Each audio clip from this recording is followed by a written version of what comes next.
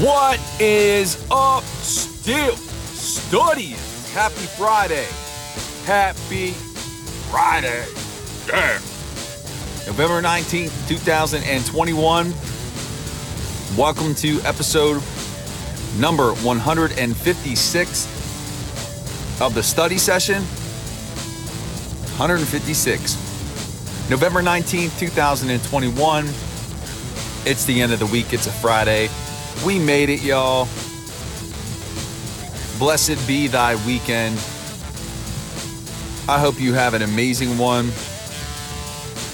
Hope you get some time with your family and friends to rest up, relax, recover, spend time together. And again, brace yourself for next week and Thanksgiving. How wonderful is that? Beautiful. Turkey, football, family, pumpkin pie. Yes, sir. Can't wait. But again, want to begin the show by saying thank you. My gratitude to you for being supporters of the Still Study, for listening to the sessions, the podcast, reading my work, sharing with your family and friends. It truly does mean the world to me. So my appreciation to you. I would love to connect with you. Please drop me a line via email at thestillstudy@gmail.com and also give me a follow on Twitter at stillstudy. Would love to connect with you. Get your question, comment, feedback on the show. Let's make it happen. Every Saturday, I do the study session, Steelers Saturday mailbag. That will be coming out tomorrow, so check that out. I'll have your stuff on there for yins guys, so you don't want to miss that. And then also, too, I do another podcast with Jim Wexel over on his site, The Steel City Insider. That podcast is called The Steel City Insider Podcast. We record every Tuesday morning at 5 a.m. We post between 6 and 6:15 a.m. That's not just an audio podcast, but we also have a YouTube version that is available. So check that out. It's good stuff. Jim is a wealth of Steelers information and insight, and it's fun doing that with him every week. So today is Friday. It's the preview and prediction day, and the Steelers have a big contest this weekend against the Los Angeles Chargers. I have to train myself and remind myself not to say San Diego. The Chargers will always be the San Diego Chargers to me. Los Angeles Chargers, that doesn't sound right. But we're going to break this game down. It's going to be a difficult game. The pieces are there on the Chargers offense to be explosive with Justin Herbert and his receivers. They've been inconsistent throughout the year, which has led to some of their recent poor play. They lost last week to the Vikings in a close game. But when they are clicking, they are difficult to stop. And the Steelers are going to have to play a solid game in order to win. And they could do it. And as I've said since really after the Lions game, I've got a feeling about this contest that the Steelers are going to pull it out. And I'm going to get into why I foresee that happening. But let's break down the rankings of the Chargers on offense. In terms of yardage, they rank 10th overall in the league. Their passing game is ranked 7th in terms of yardage and 21st in the running game. For comparative purposes, the Steelers' offense, in terms of yards, 24th, passing yardage, 17th, rushing, 26th. So clearly, statistically, as evidenced by the Chargers' performances so far this year, they are a better unit than the Steelers. In terms of points per game for the Chargers, they are 15th in the NFL with 24.3 points per game. Compare that to the Steelers, who are 26th overall, 19.7 points per game. In terms of defense, the Chargers rank 17th overall in yards allowed, 4th in passing defense in terms of yardage allowed.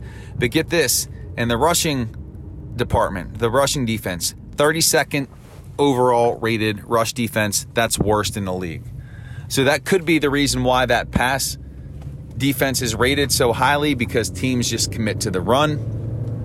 But that should indicate something the Steelers can exploit and take advantage of with Najee Harris and just run the football.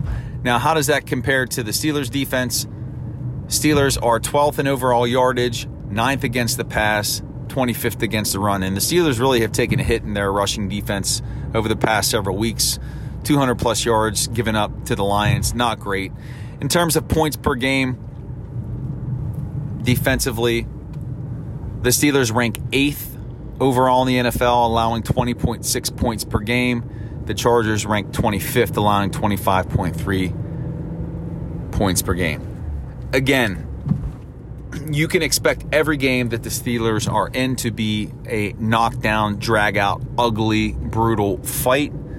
This is not going to be a blowout by any stretch, and if the Steelers do win, which I am predicting them to do, it is going to be a close, small margin victory. And the Chargers have played close contests all season as well. 7 of their games have been decided by 7 points or less. So this might be a 1-point contest, and I would not be surprised by that if it's a last-minute win for either team. Offensively, this unit is led by Justin Herbert, the second-year quarterback who had a phenomenal year last year, really wowed a lot of people through his play.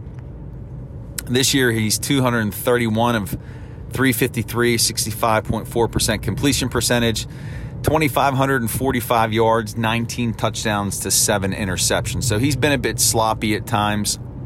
He's been sacked 16 times. He's got a quarterback rating of 96.3. In terms of their rushing attack, Austin Eckler has 112 carries for 523 yards, 4.7 yards per carry, 5 touchdowns. His longest run so far this season is 28 yards.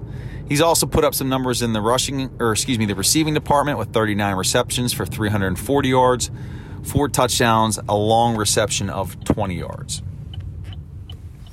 So decent, a capable pass catcher out of the backfield, a safety valve. If nothing's open, Herbert will dump it down. And Eckler is shifty. He's got a lot of mobility. So the Steelers have to be prepared for that. Otherwise, if he is left unattended, he could break off a big gainer that could hurt that defense. In the receiving department, it's led by Keenan Allen and Mike Williams. Allen's has 65 receptions for 698 yards.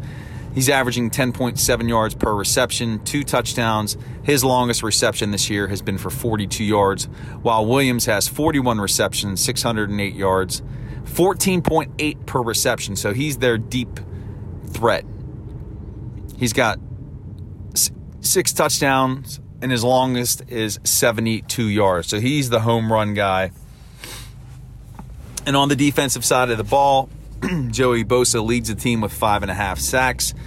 It's called into question whether or not he's going to be able to play, as he is a close contact in terms of COVID. So we'll find out more about that. But if he isn't able to go, that will be a win for the Steelers offense. So how is this game going to play out? Well, you're getting the general trend for me on what I'm preaching in every contest for the Steelers, and that is prioritize Najee Harris, pound the ball, run the football, and just dominate through the running game, especially with this being a unit that has been exploited. The Steelers have to try to do the same. And really just commit to it. First down, second down, run it. Play action on third down. Get Freiermuth involved. And even on some drives, run it all 3 downs. And what can't happen is when they're in the red area or near the goal line, on the 5-yard line, 4-yard line, 3-yard line, what have you, it can't happen what occurred last week. I don't care who's playing quarterback, whether that's Mason Rudolph or Ben Roethlisberger. None of that passing nonsense. Pound the ball 3 times. And yeah, even on 4th down, if you're that close, pound the football. Run the football. Get the touchdown. That's why you drafted Harris. He can get you those yards. He showed you he can. Don't throw it past to Ray McCloud. But that's how they're going to have to win. Prioritize the run and methodically and rhythmically pass the football. None of this RPO where you have Rudolph opting for the pass in a skewed fashion to where it's an unbalanced ratio of passes to runs. Run the football. All right, I'm getting redundant. You get the point on offense. I like the Steelers' chances if Roethlisberger is back as the starter. Again, I have a great feeling about this game. If Rudolph is under center, I feel less confident about how this game will play out. The Steelers need Roethlisberger for this offense to function effectively. There's continuity there. He started more games with this unit, and that's what has to happen. Defensively, the Steelers are going to be missing a lot of players. It doesn't look like TJ Watt's going to be able to go. So you're talking Taco Charlton, Derek Tuska at outside linebacker. That is a big hit to that defense. As a result, Alex Highsmith is going to have to play out of his mind. Cameron Hayward's going to have to play out of his mind. Those inside linebackers are going to have to play out of their minds. They're going to have to commit to stopping the running game first and tackling the ball carrier and the receivers. So fundamental tackling is needed first. In the secondary, Minkah Fitzpatrick's going to be out. We're probably going to be seeing a replacement by Platoon. Trey Norwood will be in there a bit. Miles Killebrew. Maybe we'll even see Carl Joseph. Joe Hayden's not going to go again, more than likely. So James Pierre will be back out there. So you're going to have really 50% of your secondary being guys that don't start. That's not good when you consider the ability this team has to push the ball down the field in terms of the pass. And if you're missing TJ Watt as a pass rusher, there could be opportunities for this Chargers offense to really exploit this Pittsburgh defense. So that makes it even more important. And again, here comes some more redundancy for the Steelers to run the football, to limit the amount of time the Chargers have the ball so that they can't gash that defense in the pass. And if they could do that, again, I think they're going to match score for score. But what can't happen is the Steelers cannot get involved in a shootout with the Chargers because they are not built to win that type of game. They've got to control the clock. They've got to dominate the time of possessions. And if they are giving up scores, they have to respond with a long drive, run that clock, and match touchdown for touchdown. You can't match touchdowns from the Chargers with field goals. I think they'll be able to do that. I think it's going to be close. And again, considering how closely the Steelers have played nearly all the teams they've faced off against this year and how closely the games have been contested for the Chargers, this is going to be a 1-point game. It's going to come down to the fourth quarter again. And Chris Boswell is going to drill a field goal to give the Steelers a 22-20 victory to bump their record to 6-3-1. Get ready for another nerve-wracking late Sunday night where you're going to be exhausted. Then you're going to wake up Monday and be exhausted even more. But guess what? Then it's Thanksgiving this week, man, so you got something to look forward to. But they are going to get it done. You heard it here, 22-20, the Pittsburgh Steelers win. And studying. That is it. That is the end. That is the conclusion of episode number 156 here of the study session. My gratitude to you for being supporters of the Still Study. Please drop me a line. Would love to connect with you. You can hit me up via email at thestillstudy@gmail.com and also give me a follow on Twitter at stillstudy. Let's connect. Be sure to check out the podcast that I do with Jim Wexell over on his site, The Still City Insider. It is called The Still City Insider Podcast. Jim is a wealth of Steelers information, so you want to check that out. And as we head into the weekend, let me remind you, check out the Still Study Podcast tomorrow, the Steelers Mailbag. And I also want you to remember, I love you, you beautiful studying, and just have a great weekend. Go Steelers. Enjoy your Friday.